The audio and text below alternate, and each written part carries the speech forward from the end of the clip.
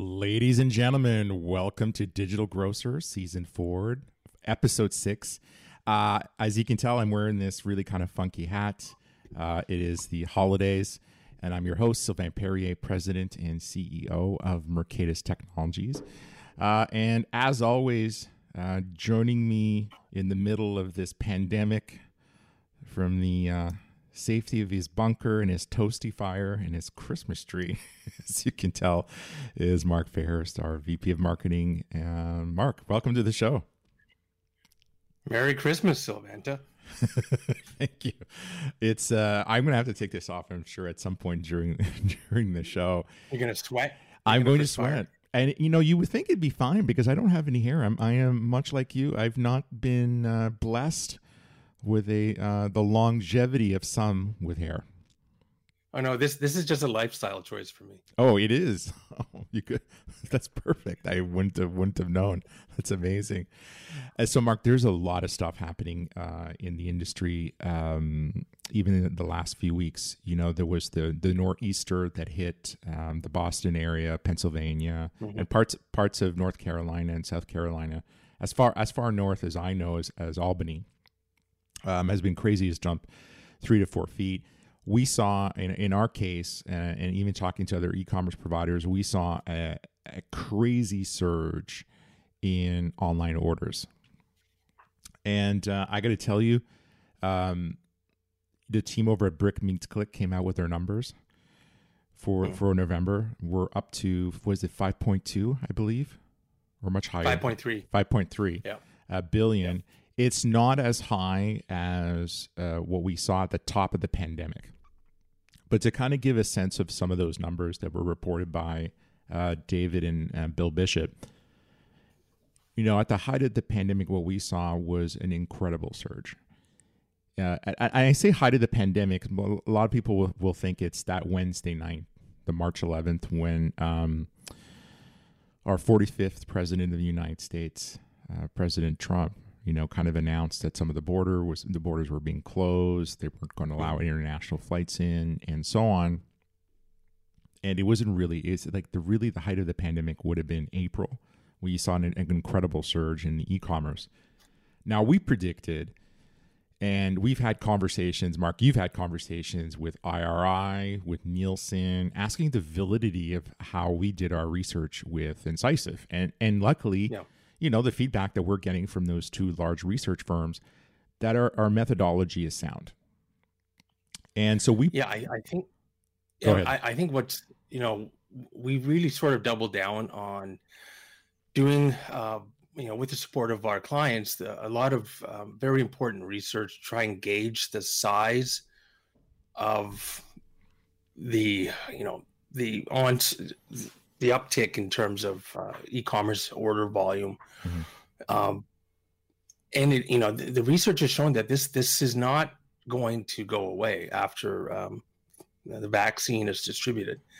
There's definitely been a change in behavior as far as shoppers go.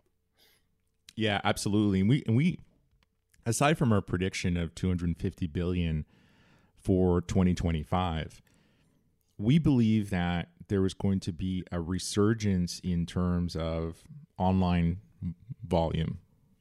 Yep. And not necessarily because of Thanksgiving, not necessarily because of Christmas, that the effectiveness of the deployment of the vaccine and its ability to get out there rapidly, some of the states we're going to have to close shop. Now, we're living this right now. I am anyways in the area I live, north of Toronto. Mark, you're going on lockdown Christmas Eve in your area. So this is the rest of the province we live in. We're seeing certain states that are locking down. California is effectively shut down. I suspect it's going to happen in other areas, but who knows at this point, right? But I will tell you that before Thanksgiving, we were already hitting the numbers of April. Right. And throw in Thanksgiving on top of that, we've surpassed the height of the pandemic in terms of online sales. Again, my prediction is we're going to hit that number 2025. We're seeing customers that historically have not bought online buying online not only once, not just for the sake of convenience, but for the sake of safety. And that's just going to continue. So they're going to buy that magical number that we talk about when we're having webinars or doing a show with David and Bill, that after 4 times, you're kind of into the mix, which is great. Yeah, and it's, I read something just published, I think late last week. dunnhumby, everyone's doing research and not knowing their methodology, but there's saying that there's going to be fewer smaller discretionary spend on food items in the U.S. this holiday, and to be quite honest, we're just not seeing that. No, I would agree. Yeah, we're equally not seeing that, and we're seeing basket size actually go higher, and not just because in the number of items, but certainly they're buying more expensive items. Yeah, and I think what a lot of people don't realize is that we see this in real time. I mean, you open up the dashboard on our platform, and that's actual purchases happening the instant they happen. Right. And this is where this gets interesting, because, you and I have talked about this, and probably the first time we do so on air. I mean, having access to these dashboards is really critical in terms of just planning, what you're going to do from an operational perspective. I think my advice to retailers today out there in the industry that actually operate their own e-commerce solution is to say, hey, this is likely going to be your new reality moving forward. So if you're treating this as a low-lying outcast type of solution that you're doing because you think you need to compete against Walmart and Amazon, my advice is you do need to compete against Walmart and Amazon, because they're competing against you. And so that's the first piece of advice. Second one is be mindful of the data that you're seeing, because it can predict a trend for you where you're properly planning for your operational processes. And we're getting phone calls from non-Mercatus clients that are saying, well, what do I do? What do I need to do? Is it more labor? Is it better technology? Do I throttle the amount of orders that are coming in through my site? And I think the reality is, if you have to come up with a plan of attack that you can sustain, but also if you can't sustain it, don't try anything that you that's going to fall apart, because you're just going to drive your customers into the hands of the competition. And I will tell you, okay, just to be really clear, Amazon and Walmart are ready to sustain this, and they can scale up and they can scale back. I mean, the number of Amazon orders being delivered in my neighborhood in the last few days is astonishing. Yeah. You had mentioned you hadn't seen FedEx or UPS, but you're seeing those Amazon trucks and the nondescript ones, who we all know are Amazon delivery orders. Oh, absolutely. Those white panel vans that are just pulling up, and you can see that they are, when I was outside yesterday and I see the back doors opened up. They were delivering a parcel at my house, and the panel van on the back was just jammed. It's just jammed, and frankly, it wasn't just parcels. It was also food items you can also sell. I got a big shout out to the folks over at Sobeys, Voila, in the GTA here, the Greater Toronto area. I was recounting to Mark yesterday on a phone call the amazing service that I got on last Thursday morning, fairly early in the morning. I think it was around 8:00 when my order was delivered. The gentleman, you have to assume they're extremely busy. Although, yes, we are seeing record growth in the United States, but I'm assuming it's the same here in Canada, if not much bigger. So share what you told me about the experience, because it's in stark contrast to what you might be getting through an Instacart or Shipt or DoorDash. Yeah, it's incredibly different. I mean, this is what happens when a business puts a stake in the ground and basically says, end to end, this is going to be efficient. End to end, we're going to be striving for customer satisfaction, which is the polite way in the world of loyalty of getting repeat business. Yeah. So sure enough, I'm up early. I'm making a coffee. Phone rings, and the gentleman introduces himself, first name, last name, and he explains who he's here for. You know, you have to appreciate this. He's driving here, right? So I'm sure he's being taught, you know, safety first. So he's not just, you know, listening to music and picking up a phone and then talking to it. But he introduces himself and he says, "I have your order. It's ready. I'll be there in 10 minutes. Here's what's not in your order, and you've not been charged for it. We did not substitute it. I have to practice COVID-19 safety protocols. I will bring the bags out to your door. I will ring. I will step back. I will wait for you to come to the door." So great. I think this is amazing because there's no surprises in the last minute of handoff now. So he's given me the opportunity to object to the substitution and, quite frankly, operationally avoiding him having to pull the bags out, which is brilliant. Yeah. So he comes, orders fine, no issues with the substitutions. I take my bag, I come in, great. Now, I didn't have such a good experience a few days later. But, you know, Mark kind of pointed out for me yesterday when we were talking about this, hey, listen, you know, like the likelihood they are staffing up really crazy. They're busy. But what I'm not seeing on the streets now, I am no longer seeing the Loblaws delivery vehicles. I'm no longer seeing Grocery Gateway in my neighborhood, which is Longo's. And I know that some of those other players in the space outside of Sobeys are basically trying to flood the omni-channel solutions that are out there. So Corner Shop, Instacart, the whatever, just to try to get a piece of the market.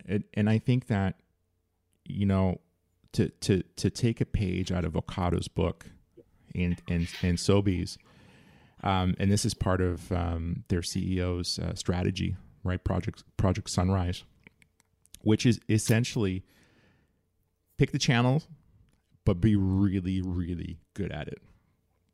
And if that's, you know, and their investment, it's not a small investment. That first CFC was over $300 million.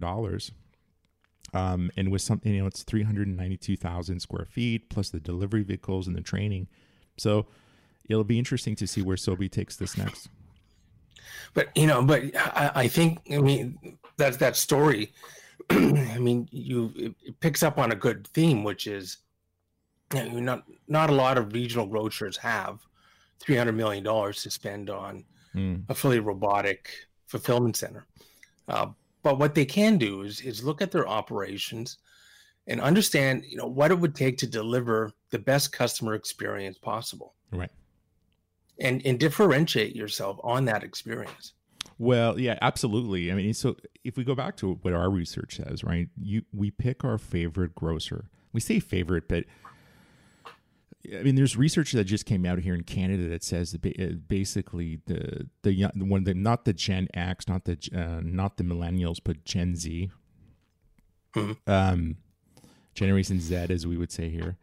But Gen Z really, in terms of brand loyalty, it's essentially non-existent. And so if I think of that concept, right, because that's really the consumers we should be going after, the part of the boomers, the millennials, Gen X, Gen Z. And if you have that idea, and our research basically says we pick our favorite retailer based on proximity. Right. You're not going to drive cross town to go shop your favorite brand. I think with the exception, like if you're here, a Farm Boy just opened up in the northern part of Newmarket, Ontario, where I live. Okay, that is a brand that I would drive out to go try. But the reality with Voila by Sobeys, I can order Farm Boy products online, so I kind of don't really need to go to the store. So if you know, like, your customers come to you because of that, then the second thing they come to you for is basically because your pricing's good. Right. And maybe, you know, I have to go to an everyday low price retailer, or maybe I have to go shop the flyer at multiple retailers to be able to sustain my household. And it really depends on, you know, the household's economical situation. So if you know that as a retailer, I think what you need to be doing is pick the channel that you're going to control, and less is more, quite frankly, in the terms of features and functionality, but really focus on the quality of service. That's where you're going to differentiate against the big machines that can afford the 300 million or 400,000 square foot warehouses. And it's those little extra touches. Now, an example of an extra touch, if you're doing if you're a regional retailer doing click and collect. Yes, we are trying to automate as best as possible the back and forth for substitutions. And we have some retailers, the personal shoppers love to call. It is a burden, don't get me wrong. But just doing that, creating that personal relationship between the personal shopper and the customer will keep the customer coming back. The Christmas card in the bag during the holidays. Smart. That's a nice touch. The thank you note, thank you text. If you're a retailer, how many samples can you get from a CPG in the holidays of new product? It's ridiculous. Throw some samples in with a personal note. Yeah. That's so easy to do. And those are the little things that keep customers wanting to come back. Right. And now we're hearing, my background is in research and employee and customer satisfaction. And I always tell people that the one thing you can do is it's this concept of customer rescue. So if you've made a really bad mistake, you need to rescue it. I've never believed in customer rescue, because if you're in the midst of customer rescue, you've already kind of given up. You need to be ahead of it, and creating those really personalized moments make a tremendous amount of sense. Yeah. And you and I have talked about this. It's, keeping the customers you have. I mean, the customer lifetime value and the direct contribution it makes to a retailer's bottom line over time makes more sense to focus on the relationships you have, rather than trying to do this trench warfare and driving for an acquisition of new customers who it's getting more and more expensive to acquire.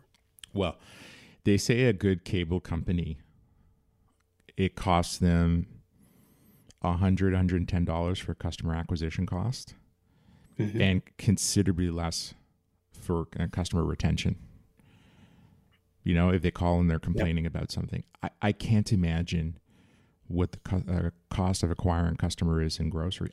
I got to think it's around the same amount, because most retailers will tell you that their best customer acquisition tool is their flyer. And in a moment of the pandemic, when you can't stock your shelves fast enough and trade dollars are eroding, the dirty little secret of the industry, trade dollars are eroding because they're going other places where they're more effective. What is the customer acquisition cost? I don't know. But if I was a grocer, my focus would be on retention, conversion, basket building. Yep. Right. It sounds like a simple formula, but it's not. It's quite complex. But that it requires a retraining of the mind to be able to think this way. Yeah. 100%. And do you see that as something that's going to materialize as we move out of the pandemic, the latter half of 2021? If you own, or do you fear retailers are going to revert to tried and true methods that may not always have been as strategic or effective? Yeah, I think there's going to be some wholesale changes across the industry, and I say there's going to be some wholesale changes. People will say, hey, we've made more money. Retailers have made more money, but the bottom line is probably not as good as it should be, because those dollars have to be diverted to the more important areas of the business. You're protecting your frontline employees, cleaning your stores more often. And a lot of this is predicated on what we think the success is going to be of the Pfizer and the Moderna vaccines. And we just don't know. When are we going to achieve herd immunity? Now we're hearing in the UK, the borders are being closed with the EU, Canada today, the US likely today as well. There's a second strain of the COVID-19 virus that is a little bit more aggressive, not necessarily more dangerous, just a little bit more aggressive in terms of its nature. I think all these things are shaping the industry. But if I was to look into my crystal ball, I would say retailers now are going to have to try to understand how to change the way that their stores are laid out to create more effective shopping, a little bit more safety. You know, you won't use duct tape anymore. You won't, to create lines on the floor. You won't. I think those will be factored into the design of the stores. But also, I think that when you throw e-commerce in and the surge that it's seen, it's creating this blurry line. And I'm not saying brick and mortar is going to disappear. Quite the contrary. I think retailers are going to have to embrace that blur. And that blur is going to be challenging. Now we're seeing retailers who have doubled, tripled, quadrupled online sales, and they want to sustain it. And so they're going to have to start thinking what we do in the B2B world. We talk in terms of marketing funnels, sales funnels, content that helps create conversion. Yeah. Capture the customer in the buy cycle. And capturing the customer in the buy cycle now, it's not going to be at the shelf anymore.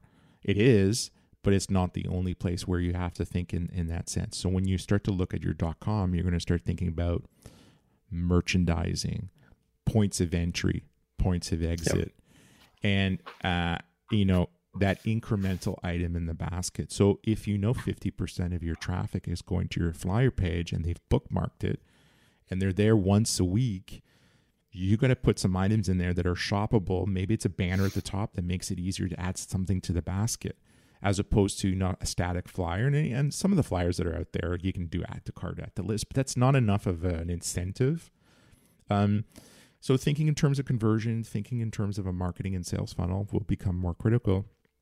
And it's going to be, I think, budget planning. When it's going to come down to marketing, it's going to be digital first, not digital second. It's going to be interesting. Now, so we've touched on 2021. Yeah. You've authored some other prognostications for the coming year. Do you want to go through those or mention? Yeah. Let's do it. Yeah, this is great. Well, this is why we're doing this episode. Okay. Super. All right. So number one is reorganizing for safety first. Quickly, I think you've already touched on that. Yeah. I think if you look at the fixturing that some of the retailers have done with plexiglass in between the aisles, or when you're at checkout and how people are coming in to pick up their groceries if it's a click and collect, and so on, I think that's going to be expanded, and that some of these things are going to become a mainstay forever. Cool. Number two, two-way expansion of meal kits. So can you expand on that? Yeah, so when the pandemic hit, a lot of people just kind of went, well, pre-pandemic, right? So Kroger and a bunch of other retailers made a very strong investment in meal kits. And then you have the standalone ones, right? Like HelloFresh is a great example. Here in Canada, in this area, we have Live Fit Foods. We saw a lot of people just gravitate towards the meal kits because we didn't really know if stores were going to close. Grocery stores. Now, luckily, they didn't. Yep. I think this is where the opportunity is going to be for retailers to kind of reinvent the whole meal kit process and recreate a resurgence for that. And I think for them, it's a benefit for twofolds. One is the hot plate section of certain stores had to be closed because you don't want people that may be infected kind of touching the food. I think pre-kitting food in store for easy, quick purchase makes a tremendous amount of sense, and we saw it in some of the convenience stores in New York City right away that have this large lunch sections, right? So I think that's definitely, there's going to be a resurgence of meal kits inside of retail. Cool. Number three, making e-commerce more affordable. Well, so there's an interesting statistic in the United States pre-pandemic that 30% of the people don't have, I think it was close to 30% don't have qualify for a bank account. So we're seeing now over 70 million people that are using SNAP benefits. I think allowing those people to use not just SNAP EBT, but SNAP Cash online to buy their groceries. It makes a tremendous amount of sense. And I think we're seeing that spread with Instacart and some of the other ones. I think the USDA is just kind of catching up on this, and this will become a mainstay period in the industry. Number 4, improved accessibility of e-commerce. Yeah, which is interesting because we're sort of a leader in this. Yeah, so we are, because we've always had access to a fairly large group of visually impaired engineers that are part of our team that are supporting everything that we do. So when we build a mobile app, we're conceptualizing a mobile app, or same for a web application for our retailers. We go as far as actually gauging the brand and the logo, the quality, the colors, and what does it mean for ADA compliancy. We also have access to legal counsel that has a view for us on the next trends in ADA compliancy. And I can tell you that watching our own call center flood with people over the age of 75, just trying to put a credit card in, and have had a shopping list that was written by their children years ago. Trying to find those products online is very difficult for them. I think there needs to be a reimagining of how these things are done, and enable and put more power and technology in the hands of seniors. It's not they don't know how to use technology. I think it's more of a question, how do you make the taxonomy of what you're trying to put out there that much more intuitive and easier for them? And I'm going to put you on the spot. Yeah. So about 3 years ago, we had prototyped voice commerce. Yeah. Where do you think voice commerce is going to be this year in 2021? Yeah. So again, I think I hate to say this, but I think it's still a solution looking for a problem. Okay. And here's what I mean. Here's what I mean by that. When we did this really great prototype 3 years ago, we unveiled it at an event in New Orleans. Well received amongst the CIOs and CMOs that we had in the room. But if I gauge what I'm doing today on Voila, I'm building a 50 to 60 item basket in under 5 minutes. So say that again. I'm building a 50 to 60 item basket in under 5 minutes. Yeah.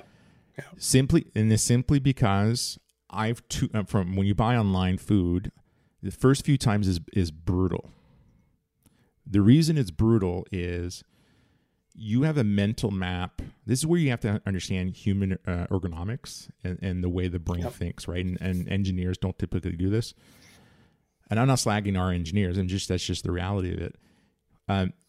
When you switch online from in-store, you are mentally picturing yourself walking down the aisles. True. I do it. And you search. And if the search engine's good, you find it, or then you start drilling down into those sub menus on the side that are tree based, which those aren't. Who cares? Like retailers are so excited. Oh my God, it's going to match our categories. No one cares about your categories. Like no one. It's not about you. It's about the customer. So forget that. Yep. And then you find yourself with the laptop next to the refrigerator in the pantry, and you're kind of building that. Eventually, you've disconnected from that, and you understand. You're honed in as yourself as an individual, and you're buying online. And so 5-6 minutes, the amount of data my eyes can take in, which I think is 250 gigs a second, the eyes take in visually. There was somebody. I think you might be a little more advanced than the rest of us. No. It's just like an MIT researcher says. I think really? I think it's like the periphery, it's about 250 gigs a second. So if you had to do that with your voice, right? So you would summon your device, and you would say, please add a carton of milk. And then if you don't specify the brand, the size, the device should come back to you and say, did you mean? We also have on sale. Well, it's not efficient. So until you combine voice, your order history, and some really good AI that can predict what you're going to go for, it's not going to work. Now, I will tell you, we've bought maybe $1,000 in Amazon gifts in the last 2 weeks. And there's an Amazon voice device in every room of my home because the home is fully automated. The lights, the TVs, the temperature, the whatever, right? I'm surprised that it just doesn't make coffee for me in the morning and or tuck me into bed at night. I've never used it to order anything. And I'm a technologist. So Sylvain calling BS on voice commerce. I love it. Yeah. All right. Number 5, renewed. I think you've already touched on certain aspects of this, but renewed emphasis on omni-channel. Yeah, it's an interesting prediction because I think that there is, DoorDash is just completed their IPO. We're seeing the pushing forward of the folks over at Uber, the expansion of Instacart, and Shipt is in there somewhere. I'm not entirely sure where. I think there's an awakening amongst the grocers out there in the industry that are kind of thinking, I could have my cake and eat it too. And that's by pitting one against the other, the marketplaces against each other. They get the best rate because no one talks about this. You're going to pay 8 to 15 to 16% to one of these firms to use their service. And if you're selling at parity online versus in store, it's out of your pocket. So you're in the hole. Right. You're in the hole. And all the ancillary revenue streams that they have. So I think there's this opportunity to go and leverage these marketplaces to your benefit, flood the space, so go where the masses are, get a cheaper rate, but still have this nucleus of control over what you're doing. And so this sense of omni-channel is going to be find the partners that are going to give you the distribution you need. So if you're in New York, Uber Eats makes a lot of sense, tons of coverage. If you're in the Valley, potentially that's where DoorDash, Instacart comes in. If you're in the Midwest, Shipt. So I think there's this whole mixture of retailers are going to start to learn how to pit one against the other. And if I was one of those CEOs, where I become very fearful is the more players you have in this space and the more retailers start to pit you against the other, you're just going to become commoditized. Because we already know that people you use, you're treating them as commodities. Give them hand sanitizer. Give them benefits. Yep. Give them a Christmas bonus. They're just numbers for you. Hate to say it. Yeah, it's a really interesting prediction, and I'm looking forward to seeing how that turns out. Number 6, focus on securing online CPG ad dollars. Yeah, so this came out of a webinar that we attended where were those top 4 CPGs in the US, and I would say worldwide, quite frankly. We're treating a marketplace vendor as a customer, as a client. Right. And it was scary because it undermines a century-old relationship that exists between CPGs and grocers. And I get concerned because that means those are dollars that are no longer in the hands of retailers. And I think retailers now today that have achieved a level of online success that they historically would not have seen through their own properties need to figure out how to monetize their .coms and their mobile applications. But also, I think it's time to reinvent that relationship with the CPGs and the challenges that exist. I mean, Benjamin Lohr talks about this in his book. I mean, the concept of slotting fees, trade dollars, and kind of the list goes on. This relationship needs to change. CPGs want to be successful as much as the retailer, but they need certain things to do that. Some retailers have been extremely hesitant in giving them the tools and the data that they need to be. But demand to the point where it's virtually impossible for the small local CPG to kind of get into the game. And when they do, they run the risk of being swallowed up. I think this really needs to fundamentally change. And retailers can be successful in getting those digital dollars that they historically would not get. My thoughts is, this is the time to start building this, because what I fear, and again, this is just a prediction, but Google and Facebook are getting a tremendous amount of pressure from Congress, and it's only going to get worse. And there are now a lawsuit has been filed from some of the states has been filed against Google. Now, I'm not surprised that these lawsuits are coming. The reality is some of these states are underwater so much in terms of budget dollars. It's very simple to go get a check from Big Tech USA, right? Mm-hmm. So they'll get their check, they'll settle. Google will get something in their favor. They won't come back. But if I'm a retailer right now, and as this turmoil is happening, and CPGs are wondering where they're going to put their dollars with the fear that Facebook could be broken up or something, go get a partner, go after those dollars, monetize what you have. Awesome. And I think this also, you mentioned Google, Facebook. What about Amazon?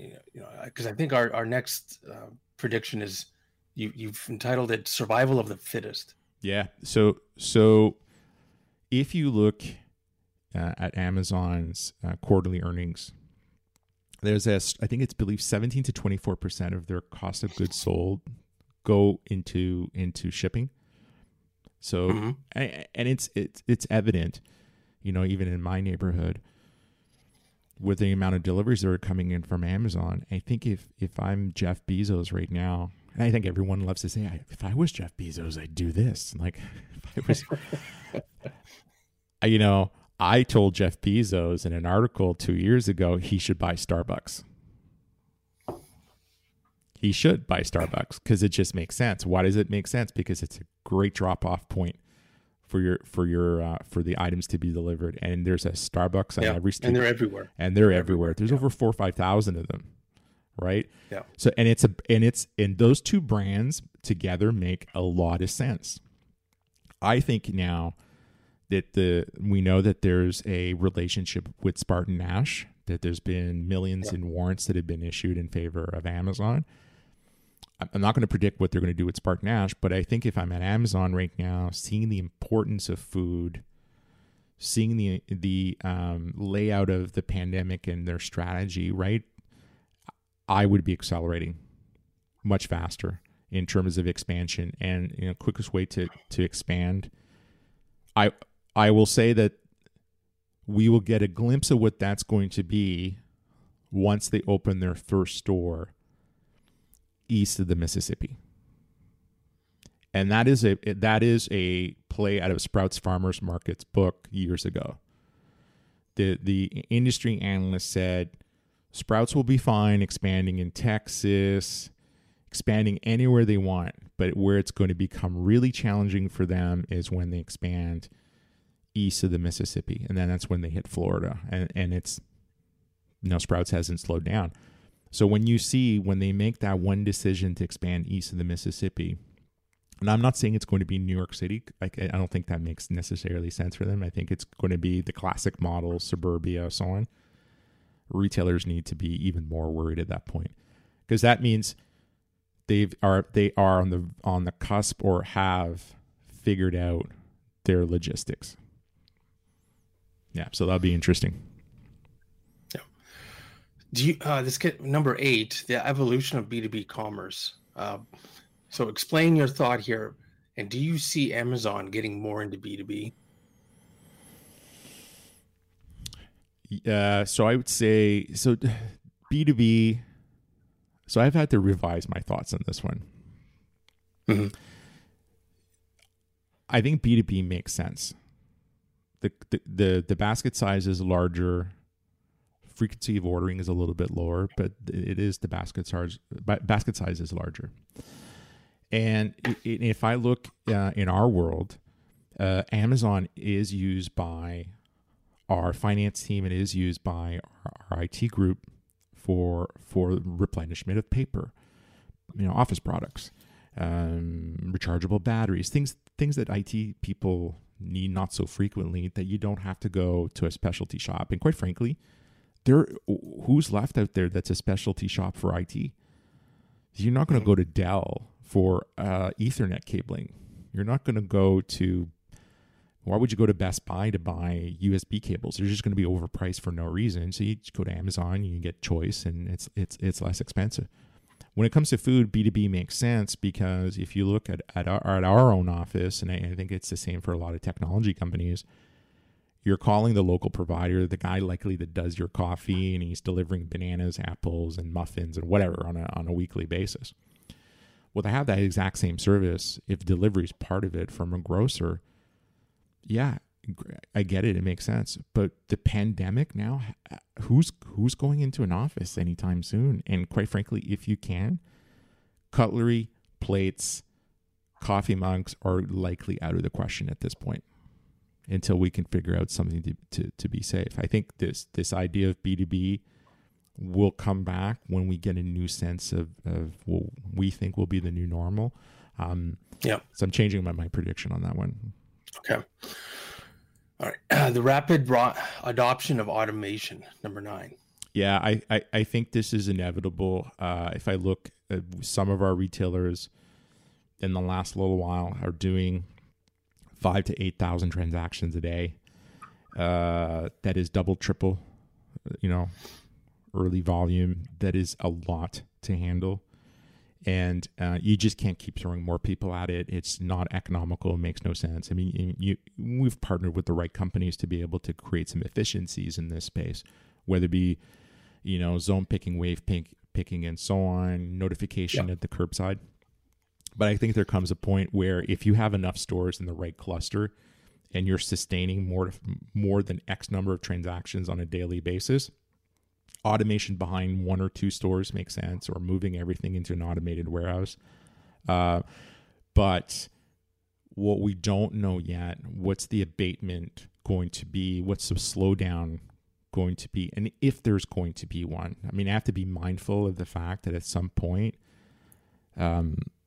there'll be a bit of a regression. And we've talked about these numbers. They're available in our research, the reports for download on our website. We don't know what that's going to be.